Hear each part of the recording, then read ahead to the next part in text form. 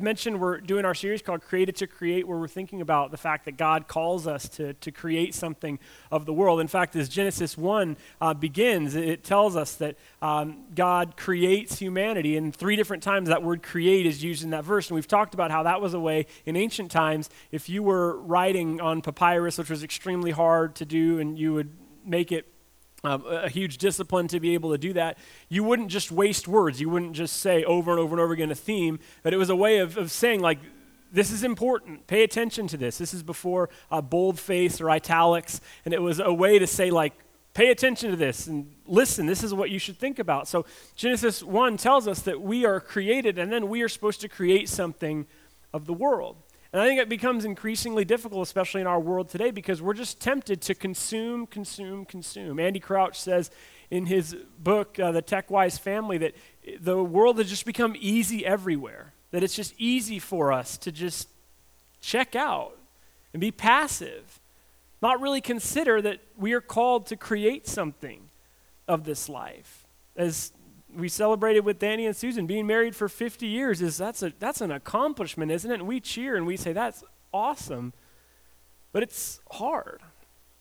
And you do have to spend some time with each other every once in a while. So it's hard to get through that kind of life. It's hard. It's hard to create something that's lasting, that's meaningful, especially when it comes to this world, and trying to figure out how to navigate what this looks like in 2017, I think is difficult if we're honest. And I hope that over these last few weeks, as we've talked and considered a lot about technology and how technology is shaping our life, that you've maybe said, all right, Brian, you've talked about this enough. Like, I'll maybe, turn my phone off at 8 or disconnect for a few hours on the weekend. Brian, you've made me feel guilty enough, and I probably should. And there's a lot of research that's backing you up. It's not just Brian talking. I probably should, just disconnect, find some time to put some space in my life so I'm not just connected to everything all the time. Maybe you've thought that, and maybe some of you even tried it. Maybe you've taken a step and you're like, all right, I'm going to do it. And you've tried it out, and it's probably been hard if you're honest. If you're connected all the time, to spend some time disconnecting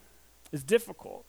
And eventually, I think if you practice this in your life, you're going to hunger for it. But at the beginning of it, it's difficult, and you have these feelings of, what am I supposed to do? I'm bored, or it's weird not just being connected to all people all the time. How am I supposed to actually use this time? And I hope you've practiced some of that, and maybe you've started to ask those questions. But what does it look like to live into your calling? What does it look like for you to be the person perhaps that God has called you to be?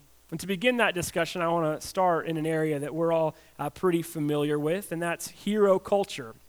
Because heroes are everywhere, right? It seems like every other week there's some hero movie that's coming out, and you're like, hasn't this already been made? And you're not really sure. There's Spider-Man movies over and over and over again. I don't know how many times we need to see Uncle Ben die, but it's just sad. And same with Batman's parents. Like, how is this going to go down again? Like, all right, this is horrible. Why do I have to go through this in so many different iterations? There's not just Batman and Superman movies. There's Superman versus Batman. And this summer, Wonder Woman came out, which I heard was fantastic. I'm not anti-Wonder Woman. I just don't really go see the movies that often, but I heard it was a great movie. And it just seems like every other week there's some superhero group that we're supposed to go see, and apparently they keep making money because people continue to go see them. Why is that? Why is it that there's this hero culture, especially in today's day and time, that we seem to always want to go watch movies about them? And a deeper question I think that I want to ask today is, what does it mean to be a hero? And what does it look like to live a heroic life?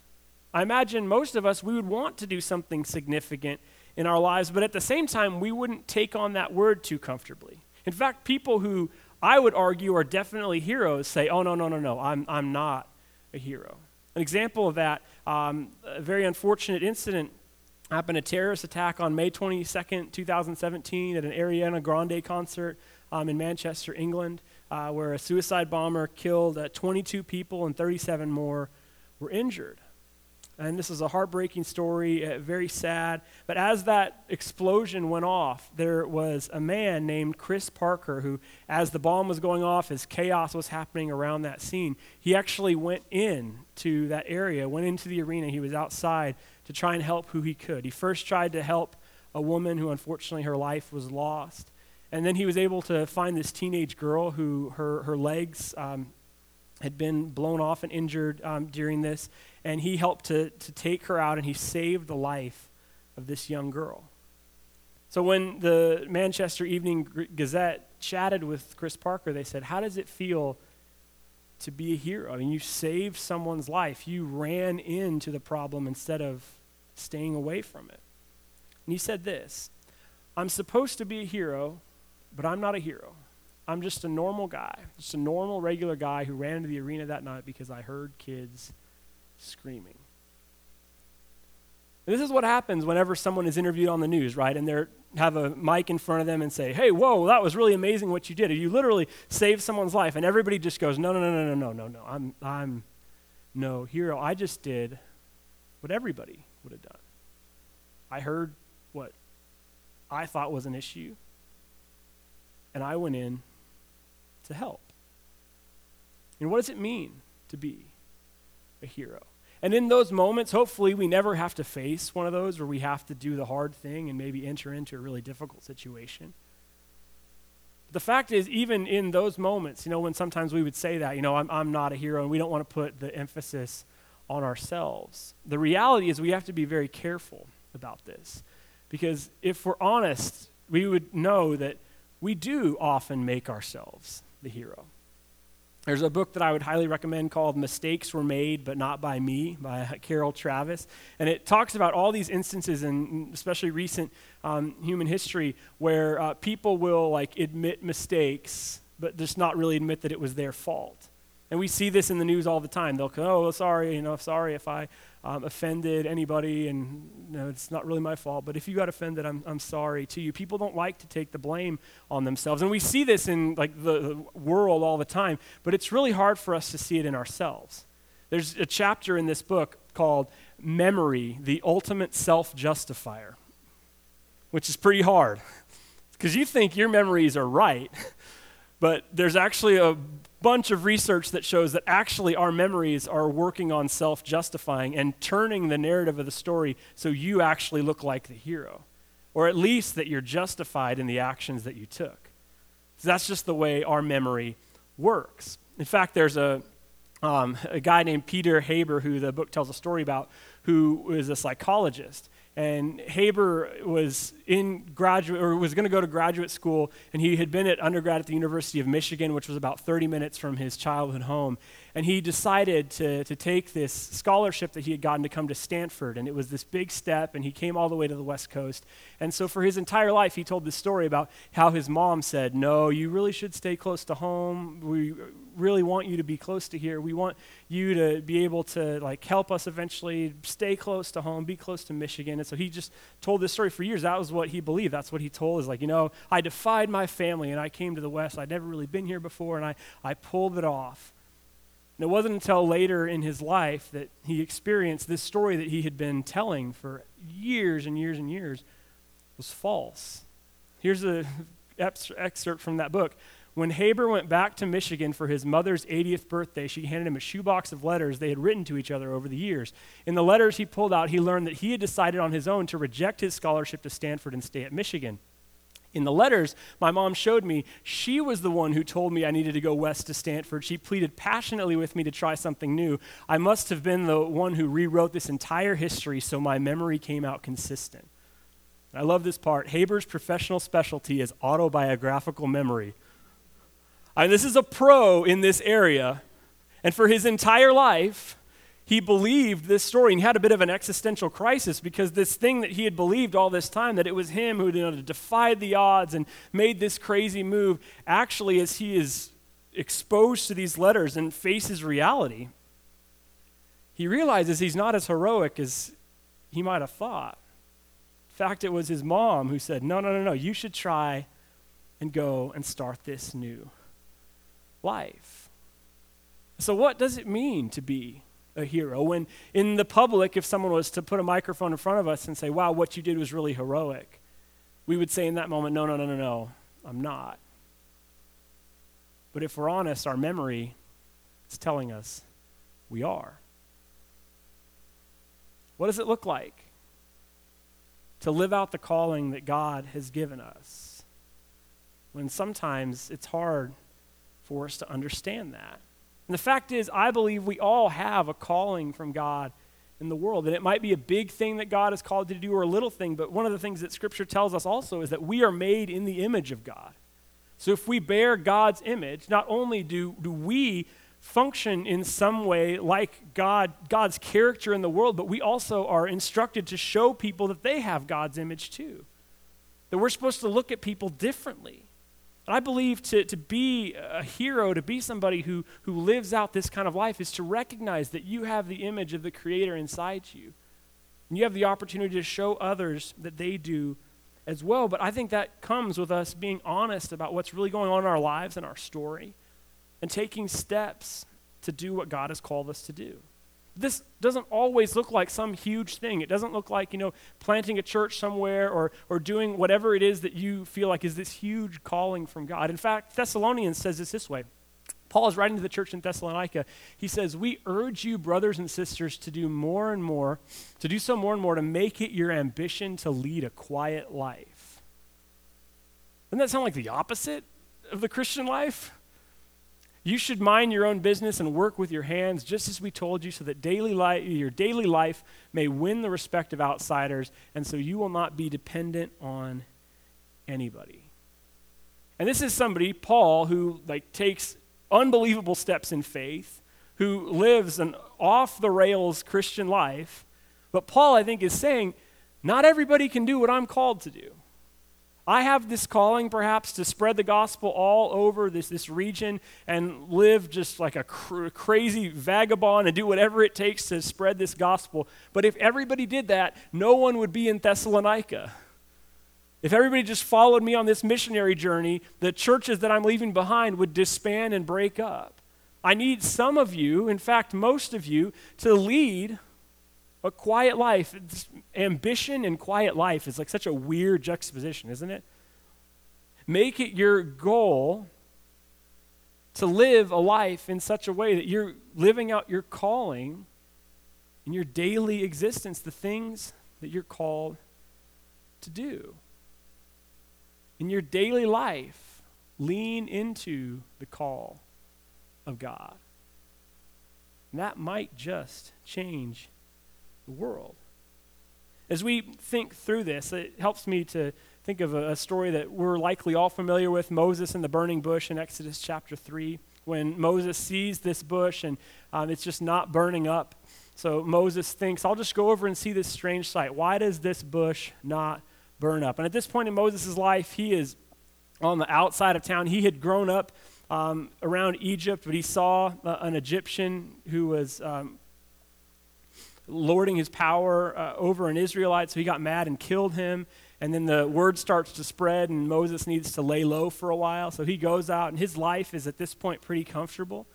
He's tending the flocks of his father-in-law. Things are seemingly pretty good, and this bush that's out there in the distance that he sees just doesn't seem to burn out. The bush is lit, as the kids might say today. So the bush is there, and it's just not going out. And God communicates this powerful message to Moses. In Exodus chapter 3, verse 7, he says this. He says, I've indeed seen the misery of my people in Egypt. I've heard them crying out because of their slave drivers. I'm concerned about their suffering. This says something so significant about God. That even if you currently are in a state when you're suffering, when you're going through a hard season, when things just are out of control, they don't seem to be good, God cares about that suffering right where you are. And that might not mean that God is going to act immediately, but that God is going to use people if you allow God to work on that. So God cares about people who are suffering. And this is great news, but it's not necessarily great news to Moses. Because his life is pretty comfortable. His life is pretty easy at this point. He's gotten into the rhythm that he likes. And because God is like this, it means Moses has to go. He has to leave the comfortable life that he knows now and go to the most powerful man in that world and say, let the people of God go. And so Moses thinks, not me, and not me in this tunic. There's no way. I'm not going to go do this. And so Moses then lists off these 5 excuses. And I would argue that all of us at some level, when we feel God's call on our life, that's probably going to be our response. Like, there's no way. I can't possibly do that. So Moses goes through all of them. Here's the first one. His first excuse is, who am I? Which is exactly what we feel. When we feel called to do something, when we think that maybe we want to do this thing and be part of something that we want to work on, this isn't an identity crisis for Moses. He's not asking it that way. He's saying, how am I possibly going to do anything about this? And you're basically asking me to Luke Skywalker the Death Star at this point. I mean, you don't do this. The odds of this are so unbelievable. There's just no way. Who am I? I'm just this insignificant guy with actually a checkered history. There's a murder in my past, God. I don't know if you know about that one. Oh, you do? Okay, well, you do. But who am I to do that? There's no way I'm going to be able to do this. And this is, I think, that first moment when we feel maybe that we're called to do something, when we're called to create something, and we just run into some difficulty, because right when we feel called to something, we're going to think about all the reasons why we can't do it, right? We're going to think of all the reasons why, there's just no way. And here's the list of reasons why I shouldn't be the one to do this. So just from a broad perspective, Moses' first question is, who am I to do this? Secondly, Moses says very practically, well, who are you, basically? And who is the one? Like, if the Israelites ask me, who is it that has sent me? Like, who is it? And God communicates one of the most profound things in Scripture, one of my most favorite verses. God says, I am, which is amazing because God is communicating not just I'm some pronoun or something that is off in the distance. God is a verb, which is so significant for us still today. God is with us. I mean, fundamentally, God is with us as we live. God is in our midst. God knows what we're going through. God knows who we are. So God paints this word picture and says, when people ask, say, I am. Moses has a third excuse. He's coming up with everything. What if they don't believe me? This seems pretty crazy. Like, I don't think this is ever going to happen. Here are the logistics of why this can't happen. Here are like all the reasons why this is a terrible, terrible idea. What if they don't believe me? And at this moment, God says, throw your staff on the ground, and it turns into a snake. And then Moses has to go grab the snake, which is probably the hardest part for me to understand because I don't really want to be around snakes that much. God is reminding Moses in that moment, it's not about your power here. If you rely on your power, sure, that's never going to work. It's not going to happen. But if you instead will tap into me, and Moses is saying, I don't really think I can pull this off. God says, you can through me. And the fourth excuse Moses has is, I'm not eloquent. I don't speak good. I failed speech class in high school. Remember that? I wasn't that good. And I always find it significant that the one who says I'm not a good public speaker speaks the 10 Commandments to the people eventually. Some of the words that have shaped the world perhaps more than any other are spoken by somebody who says I can't speak very well. So Moses begins kind of on the big, huge things. Well, who am I to do this? There's no way. Now it's like, well, here is like a specific thing that I really stink at. There's just like, I'm going to need to talk, and I'm not really going to be able to pull this off. So there's this specific thing. Let me just tell you, this is one thing that there's no way I can do it. And the thing that I think we need to realize is God basically says, who made humans deaf or mute? I'm the one who put the volume in you, okay? Like, I can figure this out. I'm not surprised by your weaknesses.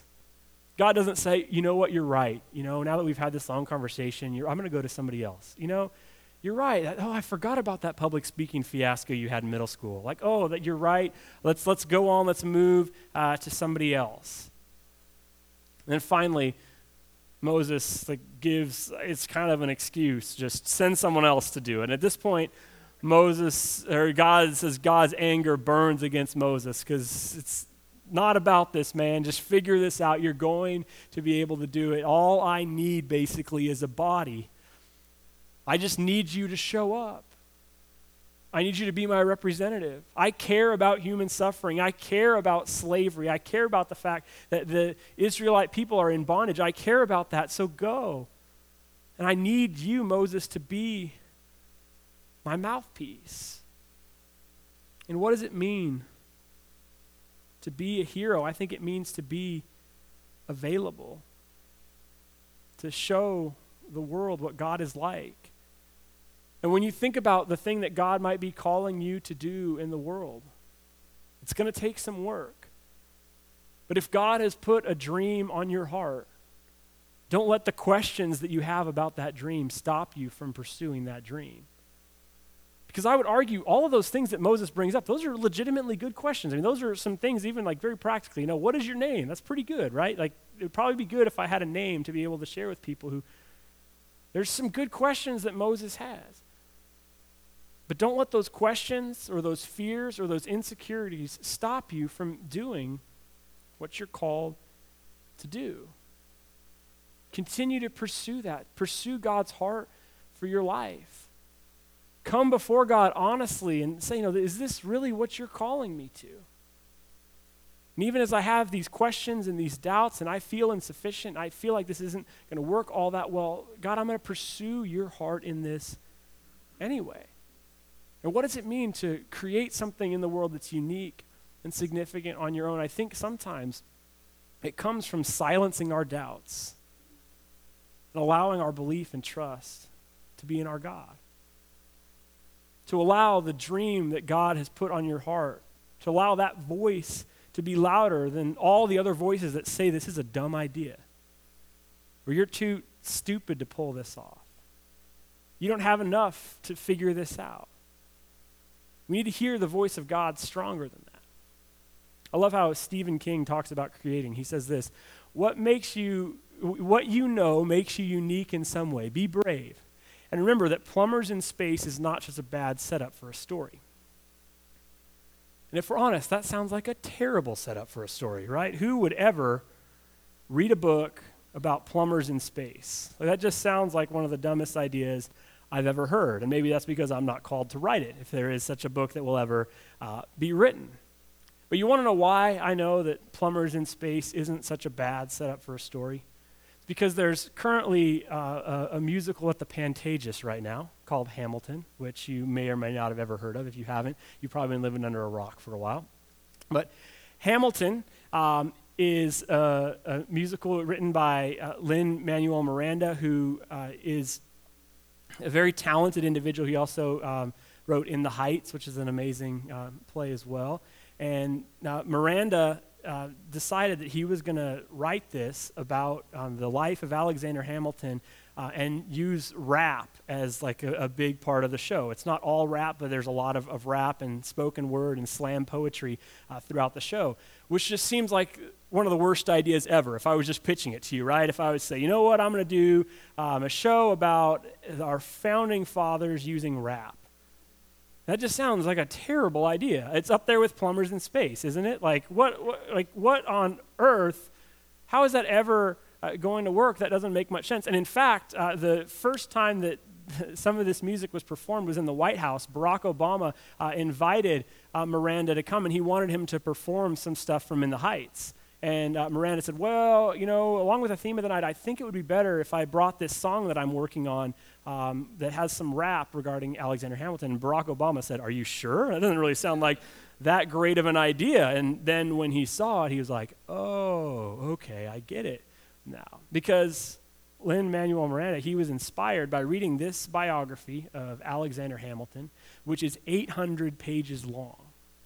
He was on vacation and just doing some light reading, I guess, and wanted to read this. And it's interesting that he was reading it and found this inspiration. I looked at some of the other reviews of this. If you want to click, you probably can't read that, but Very weird. The first 1 star says great book, and I don't understand why it only has 1 star. But then the next one said, I love to read. I'm a huge history buff, and gave it 1 star. This was extremely boring. The way in which it was written, it was hard to keep my attention. So, and for some people, this wasn't this like amazing moment where then you're inspired to write this. But Miranda explained that as he was reading about the life of Alexander Hamilton and all the drama that was going on around this time, he said, this feels like Biggie and Tupac, which seems like a weird one-to-one parallel. I don't understand how in your mind you go from like Alexander Hamilton to Biggie and Tupac. That doesn't make much sense. But it's Plumbers in Space, right?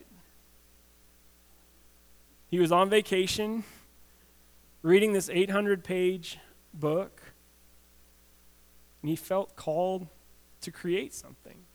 And it wasn't easy. In fact, he said the first 2 songs took 2 years for him to write, so it didn't come very quickly. But after he performed this at the White House, there's something like 2 million views of that performance on YouTube, and he realized that he had something there. What does it look like for you to listen to the dream that God has put on your heart? Because honestly, when you first think about it, maybe it's something that's just very practical, like you really want to be a good dad, or you want to be a better friend, you want to be a better coworker. And it's hard because then Monday comes and you're tired. It's hard to stay disciplined in what God has called you to. But what would it look like for you to listen to the dream that God has put on your heart more than all the excuses that are going to come up? What would it look like for you to listen to the dream that God has put on your heart instead of all the questions that come up? Because you have history now. You can't necessarily just walk into this with a clean slate. What does it look like for you to listen to that dream on your heart more powerfully than the other things that you might be wondering?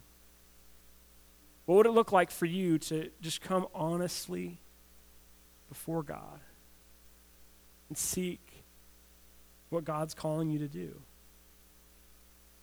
I think the first thing as we think through this, again, is hopefully you've maybe been convinced over the last few sermons to spend more time disconnected. The first answer that I would say to open your heart to what God has called you to is so boring. Prayer. And it sounds like, oh, that's just an old thing, and Brian's just going to tell us, well, you should pray more, and you should. But I believe that prayer, coming truly before God, helps open us to the thing that God has called you to. If you want to create something significant, if you want to do something important with your life that is related to God's work in the world, then the first question I would ask you is, how much time are you spending in prayer? Do you ever just silence everything else that's in your life and seek God? I would like you to ask somebody that's close to you in your life, and maybe it's a spouse or just a friend of yours. Just ask, how much time do you spend in prayer a week? And it's okay if it's 0 right now. That's totally fine. If you're not spending any time in prayer, I don't want you to feel guilty. But I want you to feel called to something greater. If you want to pursue God's word for your life, you got to spend some time pursuing God. There was an article that Tony Ramos, a member of our church, gave me last week, and it was on NBC News. It's not like a spiritual website. It was an NBC News website, and it said, it was titled that prayer changes us, basically. And it's all of these studies that have been done. There's actually information, new research is out that prayer releases endorphins for you to feel good, for you to face things that are going on in your life.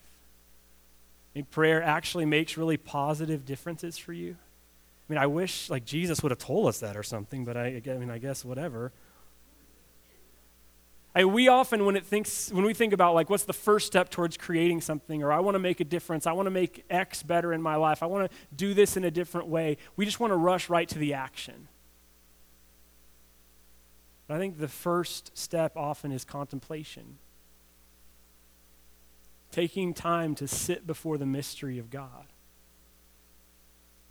To really just honestly ask the question, God, who are you calling me to be? We wouldn't necessarily readily admit that we're heroes, even though our memory is going to self-justify us a little bit. So we desperately need to sit before our Creator and say, God, who are you calling me to be in the world? The article mentions this. It says, one of the purposes of prayer and meditation is to regain our footing so that we can step out into the world and take positive action. We reconnect, recenter, recharge, and gain the strength necessary to take steps that will create real change. In other words, prayer is the fuel that lights the fire of action. We want to jump to the action and not pray. And I know that this is true of people that I've seen. I think that people, especially in my generation, were really good about starting ministries and getting things off the ground, but don't really have the prayer life and the sustained discipline to sustain those things. Because working in the world, creating a difference is actually hard. You run up against things. It's difficult, and prayer needs to be the fuel for all of us. And so the question that I ask as we transition to think about, okay, what might God be calling me to in the world is just simply, how much are you praying? And it isn't to make you feel guilty or to feel bad, but I deeply believe that times of prayer, centering our thoughts on God, can change us from the inside out so that we might do God's things in the world, so that we can participate in the things that God has called us to. And so that we can dream about those things. Because if you're just going through life on your own, you're going to have a list of questions and a list of reasons why you shouldn't do this or why you shouldn't do that, or why you're not this enough or why you're not that enough, why you can't really do that because of whatever reason it is. And those questions, those fears, those anxieties will stop you from the actions that you're supposed to take in the world. So what is it that you're called to create? I hope that as you begin to wrestle with that, you begin in prayer. Because prayer is the fuel that continues to light us, to do the thing that God has called us to do in the world. Let's pray as we close, because we probably should.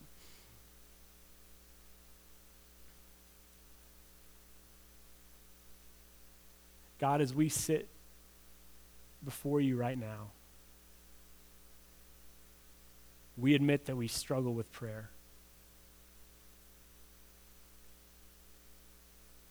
We're distracted. Our hearts can't sit still for more than 30 seconds sometimes. May we seek you in the stillness. May we come before you with our honest hearts. May we lean into who you're calling us to be. Not because prayer is an easy fix, because it's when we come before you in prayer that you change us from the inside out so that we can be the people you've called us to be. Father, whether we're starting from zero, if we're not spending any time in prayer, to someone who's dedicated in their rhythm of prayer, may we continue to seek you and be open. Not because we feel guilt about it, but because this truly does change us and forms us more into your image. Father, bless us as we seek you, seek what you're calling us to in the world. Help us wherever we're starting from to learn to sit in your presence, to bring our hearts before you and to ask what you're calling for us to do in the world.